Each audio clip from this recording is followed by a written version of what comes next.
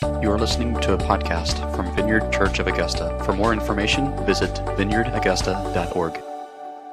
So far today, every single one of us has breathed approximately 9,400 times.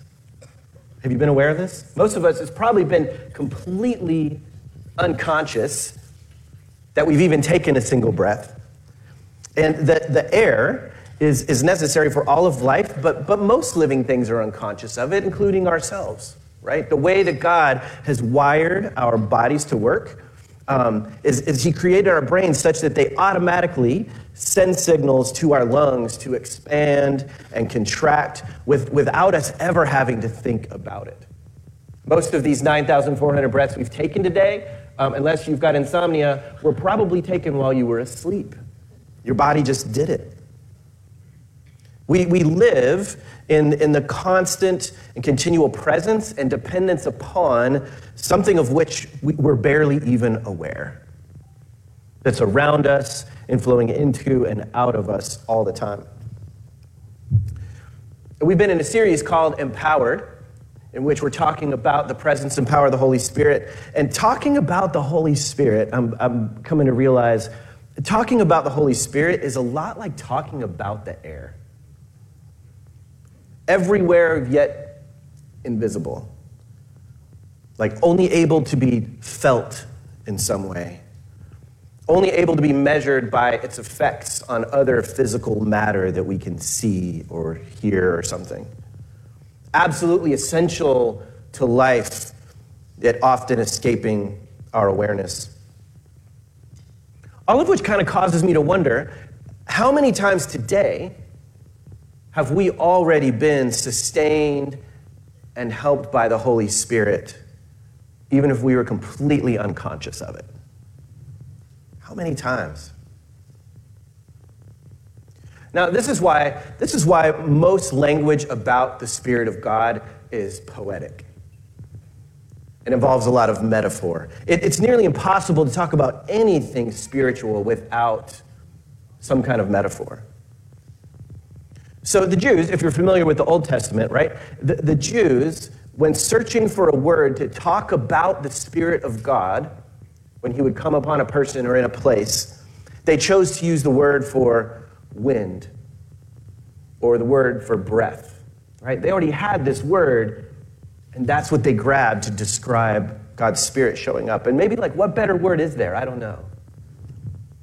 This is why Jesus, in the New Testament, when He's talking to Nicodemus about needing to be born again, if you remember that, or if you've seen the wonderful scene in The Chosen, it's a fabulous scene. When talking to Nicodemus about needing to be born again of the Spirit, He says, the wind blows wherever it pleases. You hear its sound, but you cannot tell where it comes from or where it is going. And so it is with everyone born of the Spirit. You want me to use the other mic? All right.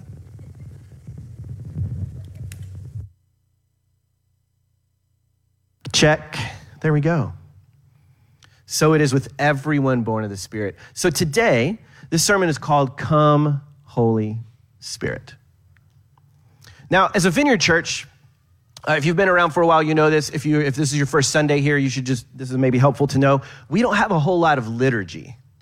We don't have a whole lot of things that we just say on a regular basis. But if we have any liturgy at all, this prayer is it. Pretty much any Vineyard Church in the world that you show up at today, someone is going to pray, come Holy Spirit, right? Or they get kicked out of the vineyard. That's the way it works. But it wasn't always this way. When the Vineyard Church, a little history lesson for you, when the Vineyard Church in Yorba Linda, California, led by John Wimber, it was only 2 years old, a young man had begun attending named Lonnie Frisbee. And if you've seen the recent movie that came out, then you're familiar with his character, Jesus Revolution. So you may be familiar with his name, but Lonnie was a young ex-drug addict hippie turned evangelist. It's about as simple as I can put it. Who was hugely instrumental in the Jesus People movement, and then later in the growth of Calvary Chapel, and then after that in the growth of the Vineyard, which we are a part of. And so Lonnie and John Wimber, the pastor of the Vineyard, they had casually known each other and known of each other But after Lonnie began attending John's fledgling church, they began to build a closer relationship more intentionally. But John had refrained from asking Lonnie to be involved in any ministry in a public sort of way because he knew that Lonnie's ministry style, to put it simply, was rather controversial. Things would happen. Things would get kind of out of control. So John was like, let's take this slow. We don't really need to do that. But then on the morning of Mother's Day 1980, this was 43 years ago last Sunday, Mother's Day 1980, John's leaving church, and he felt like the Lord told him to invite Lonnie to speak that evening, which John was like, no. Lord, this is a terrible idea. And he wrestled with it all afternoon, and so finally he contacted Lonnie, and Lonnie said, sure, of course. So Lonnie comes, and hundreds of people show up. Lonnie's talk was wonderful. During the talk, John was realizing, what was I afraid of? This is so great. You know, everything this young man is saying is wonderful and inspiring until the end. Until that very end of his talk, when Lonnie said that the church had been offending the Holy Spirit for a long time, and so he was going to invite him to come and minister. And then Lonnie just prayed, come Holy Spirit. And then, I don't have time for the rest of the story. Let me just say, it was remarkable. It was like a giant boulder being thrown into the center of a pond, and we are still experiencing the ripple effects of it today. You and I would probably not be in the same room together this morning had Lonnie Frisbee not walked into that church that evening and prayed, come Holy Spirit. Now, if you're interested to know more, in the program notes, you can pull that up later, or now if you get bored, and there's a video of John Wimber talking about this morning and him telling the story of what happened on that Mother's Day. It's absolutely worth watching. Now, Lonnie didn't make up that prayer. This is interesting. John went home that night, and all night long, he's scouring the Bible. He's saying, where is this prayer, Holy Spirit? It's not in the book, you know? And it's not explicitly that way. It's not in the book. Now, no one knows really where Lonnie got this prayer or where he learned it, but we do know it has a long history in the liturgy of the church, specifically in the Roman Catholic Church. Every day, when I leave, come and go from my office, I see this little ceramic tile that says, Veni Sancte Spiritus. In Latin, come Holy Spirit. Sometimes, and I put it right by my light switch, sometimes even as I come in or leave, I touch the tile real quick too. Even it's a constant reminder to me to pray, come Holy Spirit. I actually bought this at the Vatican in Rome, so it's probably blessed. So if you want to touch it, you are invited. If it helps you, let it help you. If it doesn't, don't worry about it. And there's a number of prayers, if you research this, there's a number of prayers within the Catholic liturgy that begin with these words. The most notable is one called the Golden Sequence. It originates from about the 13th century or so. And next Sunday, Pentecost Sunday, in every mass around the world, they will pray this prayer. Come, Holy Spirit. It has a long history, a rich history of Christians praying this, even still through today. Now, what exactly are we asking for when we pray these three simple words? Today, I want to pose to you just a really simple suggestion. A lot could be said about this. But what I want to say today is that Come Holy Spirit is a prayer for intimacy and advocacy. It's a prayer for intimacy and advocacy. And our text for today is John 14. If you've got Bibles, you can go ahead and open up to that. It'll be on the screen as well. But before we read the scriptures, would you guys pray with me? Right? If we're going to talk about praying Come Holy Spirit, we ought to do that, and maybe especially before we turn our attention to reading the Bible. So, come Holy Spirit, into our minds, into our hearts, into our whole bodies, that even as we read your scriptures today, would you cause them to come alive to us in new and powerful and revelatory and transforming ways. We don't want to just know more about you, Jesus. We want to become more like you. So come, Holy Spirit, and reform us into the image of Christ. Pray today that you would let us hear you. May your voice be louder than my own. We bless you. Amen. So John 14, to his disciples, Jesus says, if you love me, keep my commands. And I will ask the Father, and he will give you another advocate to help you and be with you forever. The Spirit of truth. The world cannot accept him because it neither sees him nor knows him, but you know him, for he lives with you and will be in you. I will not leave you as orphans. I will come to you. Before long, the world will not see me anymore, but you will see me. Because I live, you also will live. On that day, you will realize that I am in my Father, and you are in me, and I am in you. Whoever has my commands and keeps them is the one who loves me. The one who loves me will be loved by my Father, and I too will love them and show myself to them. Jesus promises that the Father will send the disciples his very Spirit. It therefore makes sense to me that the disciples might, in response to that promise, invite the Holy Spirit to come, right? And so we do. We have, and we will do it some more together this morning. But when we do, we're asking for these two things. The first of which is, come, Holy Spirit, is asking for intimacy. We're asking for intimacy.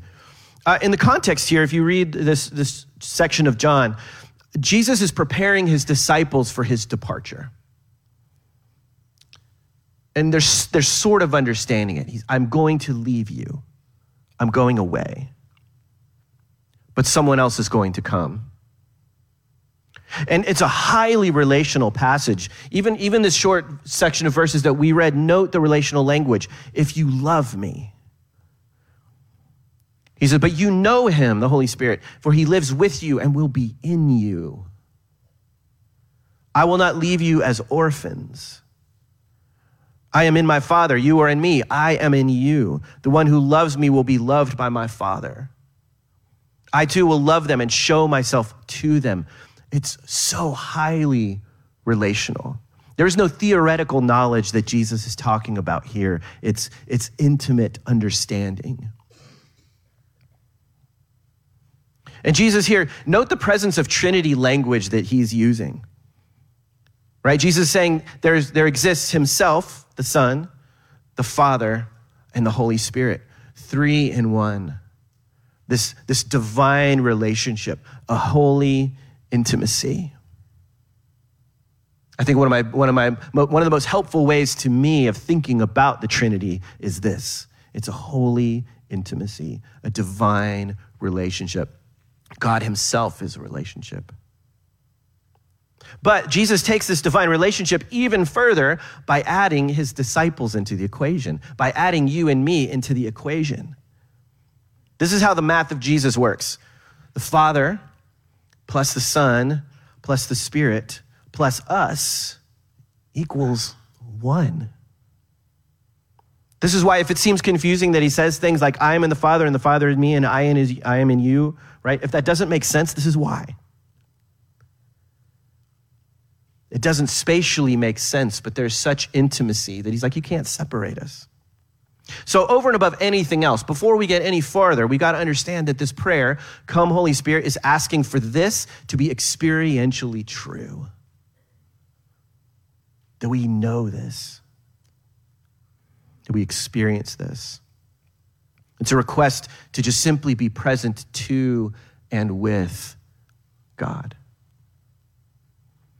And you guys know this, like any healthy relationship requires presence. If you've been married for any length of time, especially, you know that relational intimacy requires presence. Many of you I know have spouses that are in the military, and you can testify to how immensely challenging deployment is to that when you don't have proximity, when you can't just be with the person.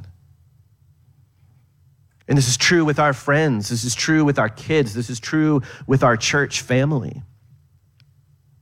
Just to be present and with one another. So this is where we always begin and end in our relationship with God and with this prayer, Holy Spirit.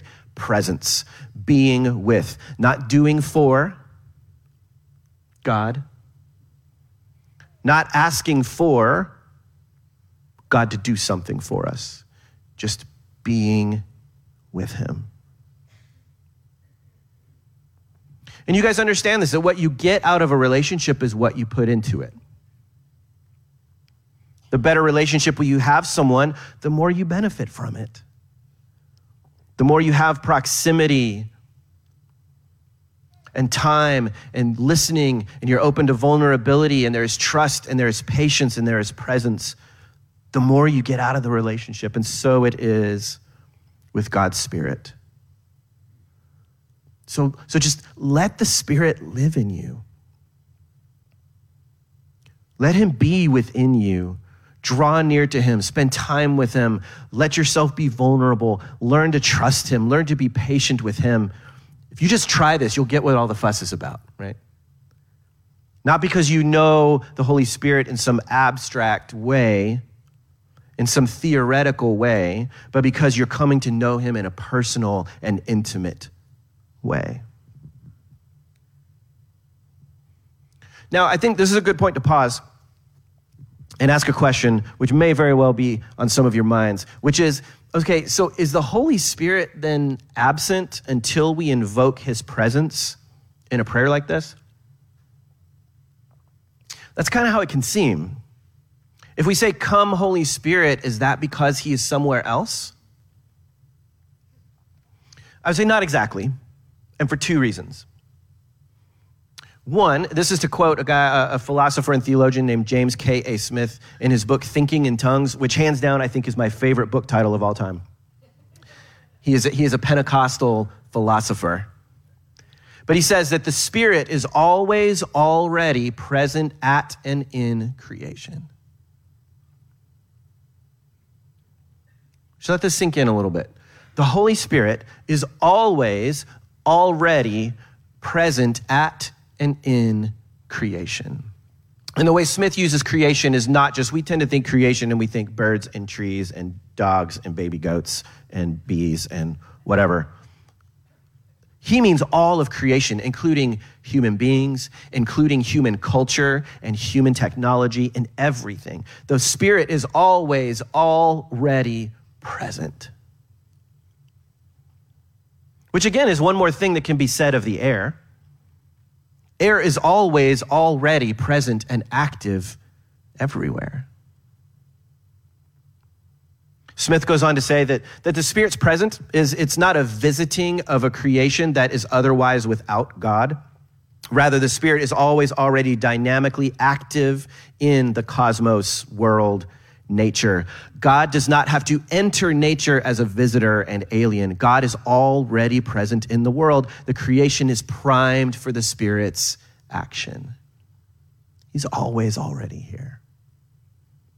So when we pray, "Come, Holy Spirit," we're not inviting the Spirit to enter a room that he was previously in another room. Like in this sense, our language falls short, right? The verb come is kind of inadequate. And maybe there's a better one, but this is the one that has served Christians for hundreds and hundreds of years, so I'm going to stick with it. But what this does, it communicates our sudden awareness of his presence can often feel like a sudden arrival. When we suddenly clue in, oh, he's here. It feels like a sudden arrival. We use the term like in-breaking sometimes.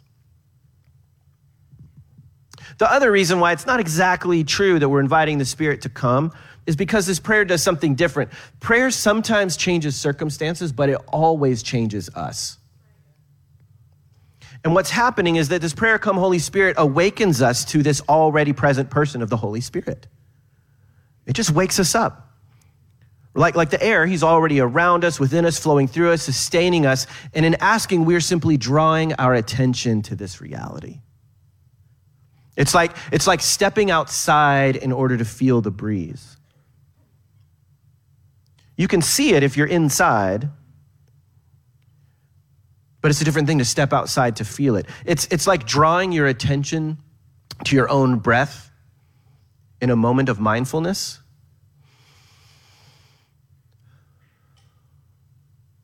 It's still the same breathing. Nothing really changes about the air. Something changes in our awareness. Nothing changes about the Holy Spirit. Something changes about our awareness of him. So Come Holy Spirit is asking for intimacy, and Come Holy Spirit is asking for advocacy. And I picked this word very specifically this morning. Come Holy Spirit is asking for advocacy. The word that Jesus uses for the word is parakletos. Have you guys heard this word before? It's become so popular. It's similar to other words that are Greek that we sort of have anglicized. And in the church culture, at least, we kind of know of them, right? Like the word agape, right? If you've been in church for a while, you might be familiar with the word agape as the unconditional love of God, right? Or koinonia, right? If you guys know this one, right? Communion, the sharing of life together, partnership with other believers together. We've also begun just using this word, paraclete. You can actually find it in any English dictionary. Although the interesting thing is that most English translations of the Bible never use it. They opt for another word because they're trying to unpack what does this word mean. And let me just tell you, if you come across a word in the Bible, if you read through different versions of the Bible and they use different words, spend time paying attention to that word. It's because it's so rich that there is no one-to-one English equivalent. There's nuances there that our language just fails to capture. So it's worth camping out on it a little bit. It's translated advocate in the NIV. This is what we read this morning. And again, I picked this translation just because I wanted to camp out on the word advocate. The ESV renders it as helper. The Holy Spirit is our helper. The Revised Standard uses the word counselor. He is our counselor. While the King James says comforter. The Spirit is the one who brings us comfort. So which one is it, Rodger? Yes. Yes. The Spirit of God comes to help you, to bring you comfort, to counsel you, to be your advocate, and to get you out of whatever hell you happen to be in right now. Speaking of hell, I would like to invite you to my small group this summer. It's going to be more fun than it sounds, I swear. We'll have snacks.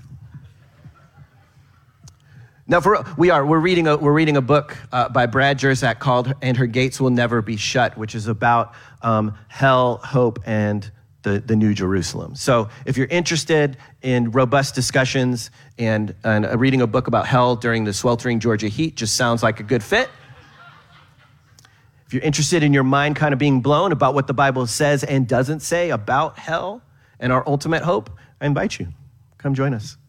But whatever single word we use, it describes someone who is summoned or called to come alongside someone else who is in need. Especially like called to someone's aid, right? Not just walk alongside me, but walk alongside me here because I need aid. It's quite often a legal term.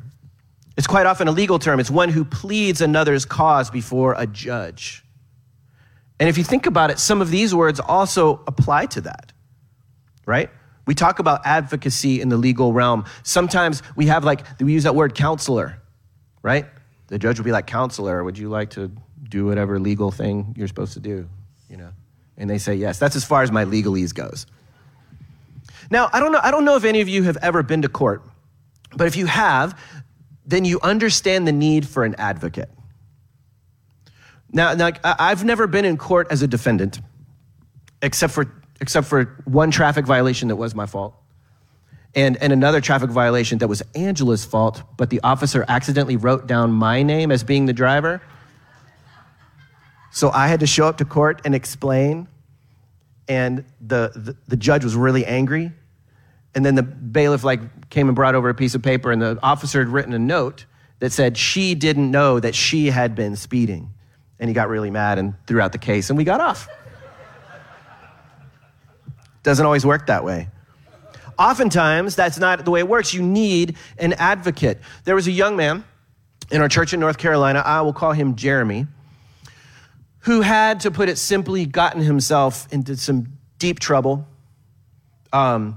Most of his troubles had to do with controlled substances. and with numerous offenses stacked up, one on top of the other. And we first met Jeremy when he had gotten out of prison, like that day or the day before, and he quite literally just stumbled into our church one Sunday. And over time, he became a part of our church family. We walked alongside him as he tried to put his life back together, just step by step. And he didn't do this perfectly, of course. He found himself getting into like other forms of trouble here and there, which further complicated other charges that were still hanging over him.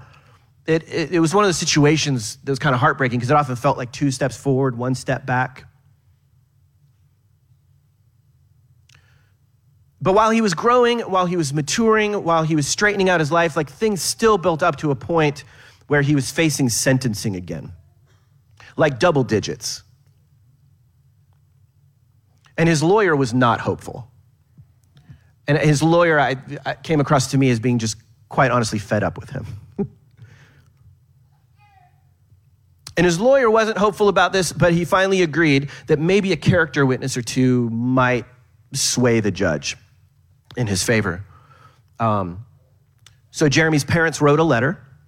His parents actually worked for, his dad at least worked for the Navigators and was a Jesus follower. And they wrote a letter that was read aloud in court. And I showed up to court with him. He said, "Rodger, my pastor, will you come up and be a character witness for me?"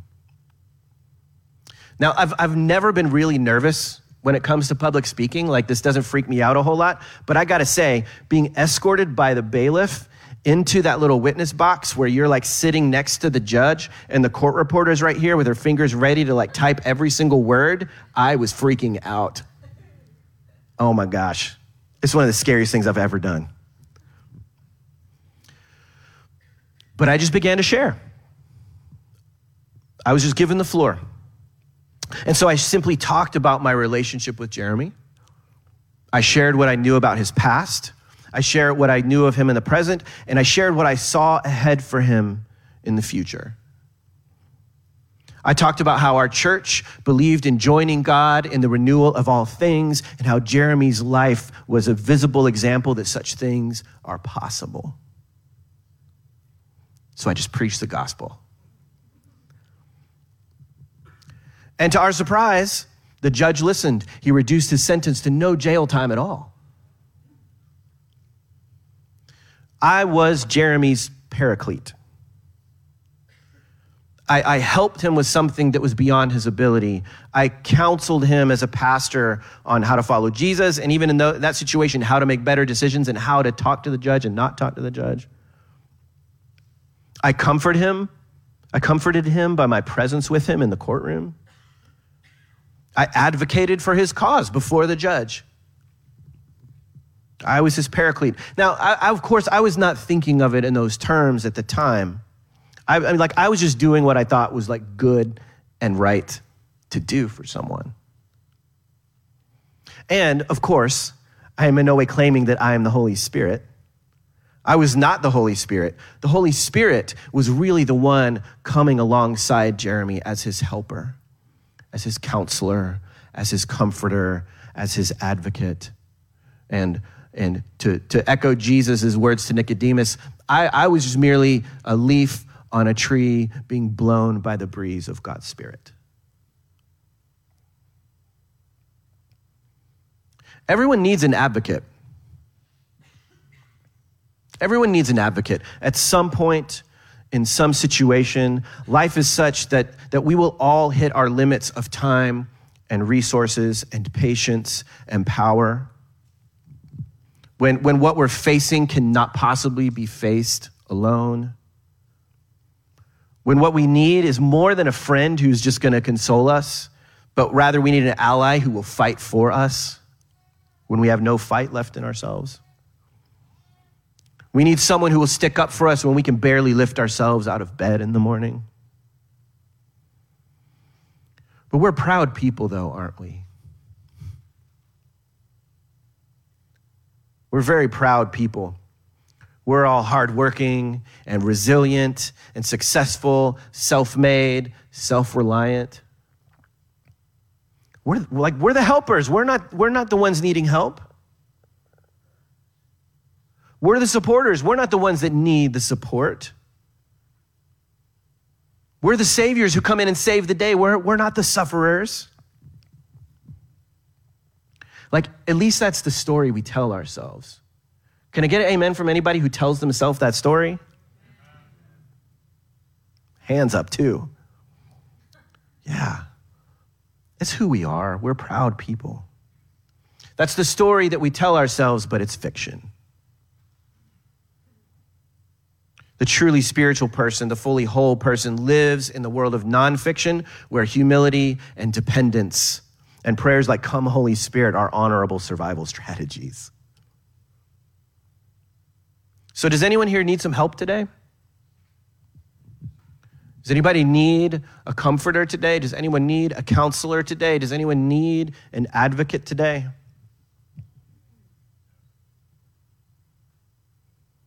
Ogletrees, we're with you too.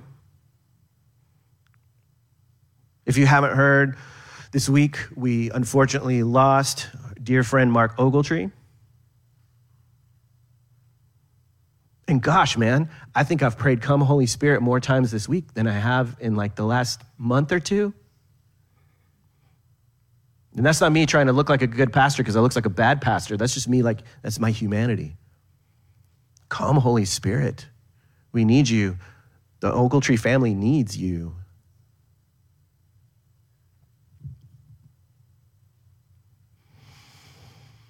So 9,900. We're up to about 9,900 breaths so far together today. And how many times, again, has the Spirit been with us? Even in this time together, has the Spirit come alongside us? Has he already been helping and counseling and comforting us? Have we already sensed his intimate presence with us? I think we have. By the end of the day, we'll all be up to somewhere at or over 22,000 breaths. How many opportunities to encounter and call upon the Spirit of God do we have today? Church, keep on breathing. Keep on breathing. Keep on awakening yourself to the always already present Spirit of God. Would you guys stand with me? And worship team, you guys can come on up too as we do this.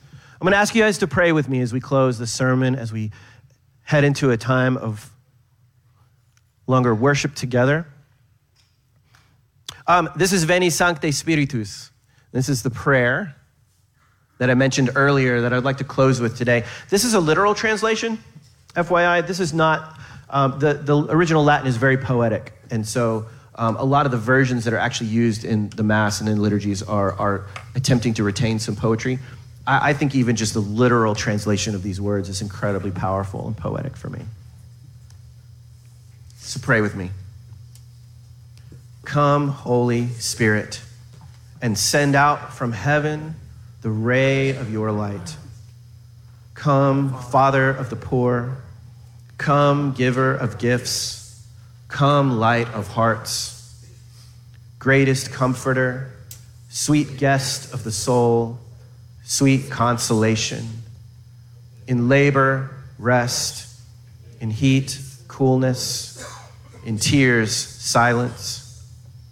O most blessed light, fill the inmost heart of your faithful. Without your divine will, there is nothing in man, nothing that is harmless. Cleanse what is unclean, water what is parched, heal what is wounded, bend what is inflexible, warm what is chilled, correct what has gone astray. Give to your faithful who trust in you the sevenfold gift. Give virtue's reward. Give salvation's end. Give joy eternal. Amen.